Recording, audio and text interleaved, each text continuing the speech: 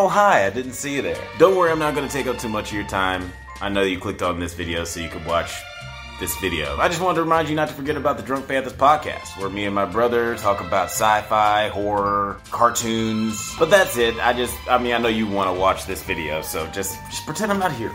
Where would Batman be? Where would Dick Grayson be? Huh?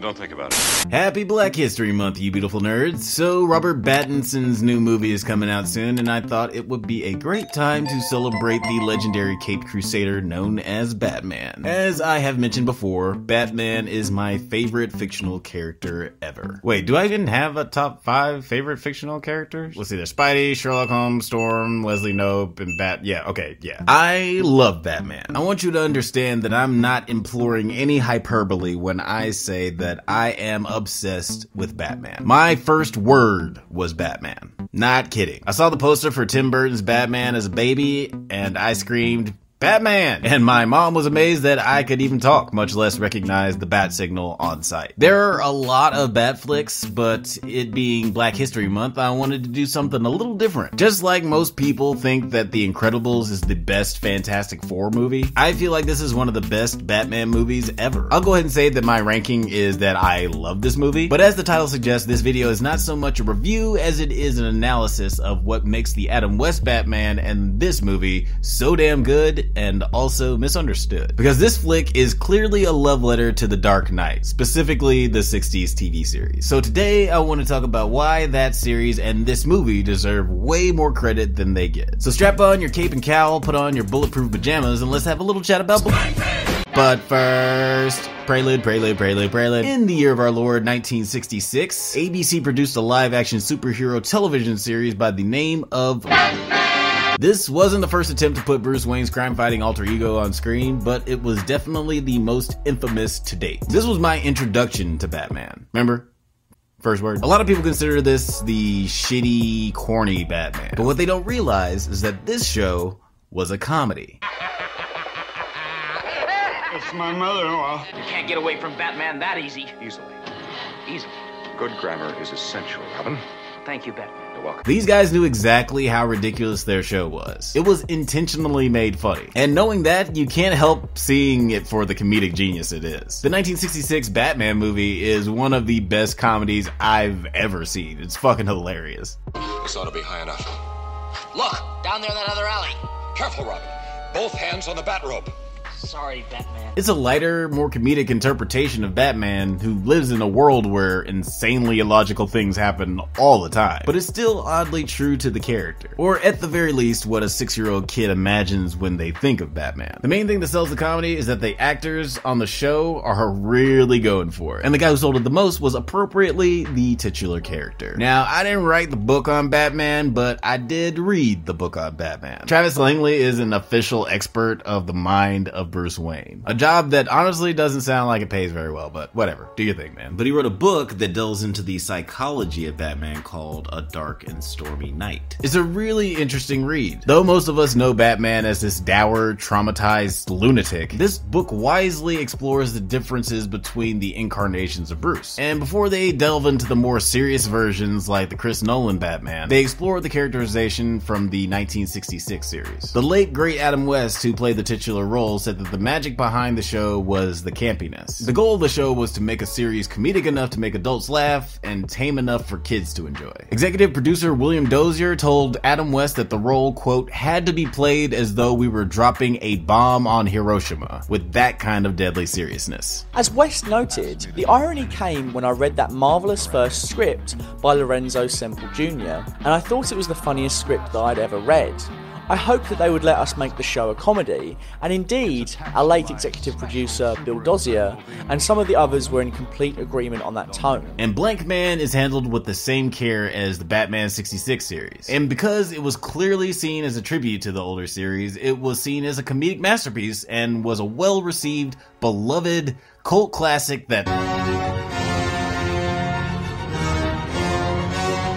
Oh dear God, look at that Rotten Tomatoes score. Okay, I'm not sure if you've seen this movie, but it definitely doesn't deserve this low of a score. I'm not sure if I've mentioned this before, but I personally think Rotten Tomatoes is trash. I mean, it's owned by Universal and Warner Brothers. How could they? You know what? Don't even get me started. Stylistically, this movie is kind of like if Adam West got dropped into Tim Burton's Gotham, wrapped in 90s hip-hop culture. I mean, the soundtrack is incredibly 90s. Have you ever heard a superhero theme song that fucks so hard? Scott, here's someone new on the block.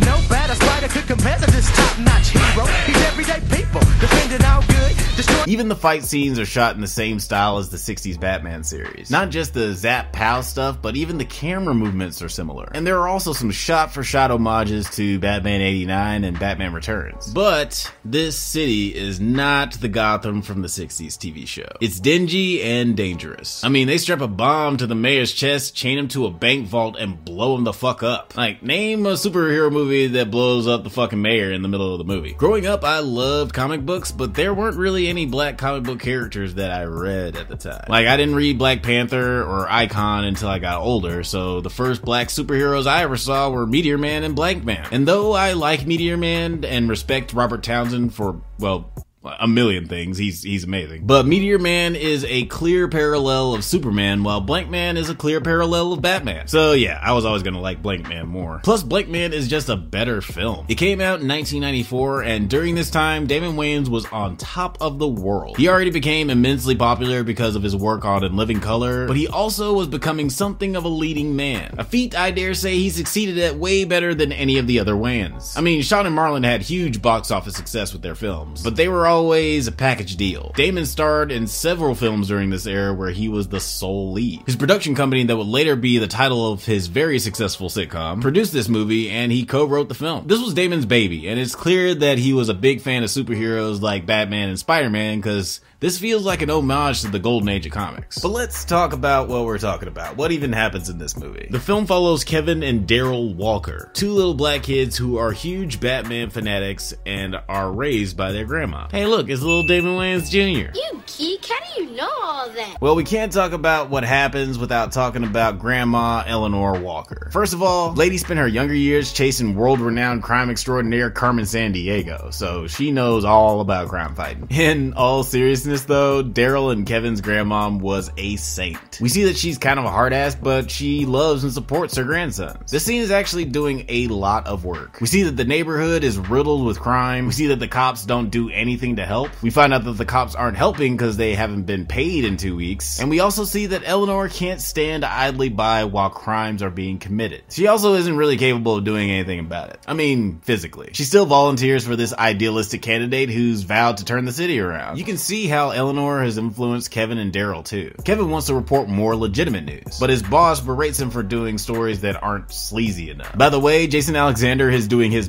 best J. Jonah Jameson years before J.K. Simmons, and I'm fucking in love with it. Daryl is also wasting his ambitions at work. He has an inventive mind, and he's always coming up with these situation-specific gadgets at the repair shop he works at. Situation-specific gadgets. That sounds familiar. I knew you'd employ your sneezing powder, so I took an anti-allergy pill. Unfortunately, Eleanor Walker gets killed by these local goons. She gets killed by these thugs that work for local gangster Morelli. While Daryl is at work, he accidentally discovers a way to make his clothing bulletproof. Lab experiments gone wrong, the makings of most good superheroes, and also dead parents. Daryl hits a few stumbling blocks before he gets his first real superhero moment. You know what moment I'm talking about. The moment where you're like, okay, they're officially a crime fighter now. They've pursued, embodied, and accepted the role of superhero. And it's usually followed by or preceded by a crime fighting montage or some such shit. And with every shot, show a little improvement. To show it raw would take too long. That's called a montage. Yeah, this is the scene that really makes the whole film. Like, it encapsulates everything this movie is trying to do. Daryl still doesn't have a superhero name, and no one really takes him seriously. But then he actually saves his first person in costume. It's not anything as exciting as stopping a bank robbery, which actually does happen later, but he does help a person in distress without being completely dependent on his brother Kevin. And through a in-the-moment misunderstanding, he gets his crime-fighting alias. Who are you? He's gone blank, man. Oh, Blankman. Were you a true hero, Blankman? Blankman. What a great moment. Cue that montage! Great Scott, here's someone new on the block. No better spider could compare to this top-notch hero. He's everyday people. And though the movie isn't about race, it has a clear commentary on black community and influences of black culture. Daryl finally comes into his own and becomes a real hero to his little community, and his inventions get a lot cooler. Like, can we talk about how fucking awesome the blank wheel is? It's a big wheel, a bicycle, a motorcycle that rides on a train track. Is so bizarre. I've never seen it before. I love it. It is so cool looking and inventively swashbuckling. It's just fun, and the score that they play during the scene at the blank station really helps add to the whimsy and mysticism of it all. This film didn't lead to a bunch of other black superhero movies, but it was incredibly important to black child fanatics of Batman. This broke a lot of barriers by having an African-American, non-hypermasculine, nerdy character who is clearly on the autistic spectrum be the hero. He's not super strong, but the people of the city and Robin Givens love him anyway because of the strengths he does have. He's loyal, he's honest, he isn't really that violent, and he has a cartoonish zeal when it comes to his crime fighting, but he still manages to inspire the city to be better. Growing up, I was constantly being ridiculed for not being black enough, not being masculine enough, or just simply for being nerdy. Every day I had a student or a relative or a friend that called me the F word, said I acted white, and my last name sounds tragically close to Urkel, so you can probably gather what kids did with that. Blankman is also chastised for not being masculine enough, and he's got a dorky voice. Who needs money when you got neat stuff like this? But in this movie, even though Daryl is a big old nerd, he's still our main character, and the film never frames those characteristics as a bad thing. It just shows how very different he thinks than everyone around him.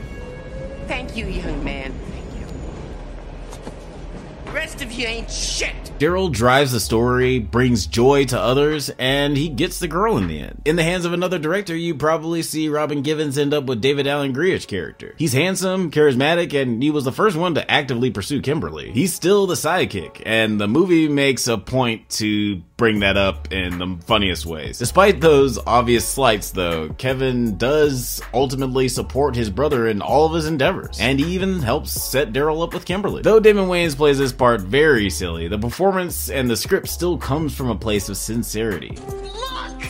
I'm a crime fighter! This is one of the most underrated superhero movies ever. It's a beautiful send-up to the old school Batman and a wonderfully formulaic superhero comedy before said formula would become so synonymous with comic book flicks that a lot of audiences are kinda over it. It didn't lead to a groundswell of superhero movies or anything. I mean, this came out a year after Meteor Man and 6 years before Blade, and people still call Black Panther the first black superhero movie. Beyond the fact that superhero movies weren't really in the zeitgeist, I suppose the only reason this movie didn't do so well is because people didn't get it. Like, if you're not watching it knowing that it's supposed to be silly and campy like Adam West Batman, I can see how one might lose the point of this movie. But Blankman introduces audiences to a brand new yet all too familiar world of flamboyantly despicable villains, situation-specific gadgets, and a kind, earnest hero with the mind of Adam West and the heart of an optimistic black kid who just loves them some Batman. Alright, that's it for this analysis video. I will be making a review video for the new Batman movie, and also, per viewer request, I'll be making an analysis video on 2019's Joker. But until next time, stay safe, my little do-gooders, and may the force be with you.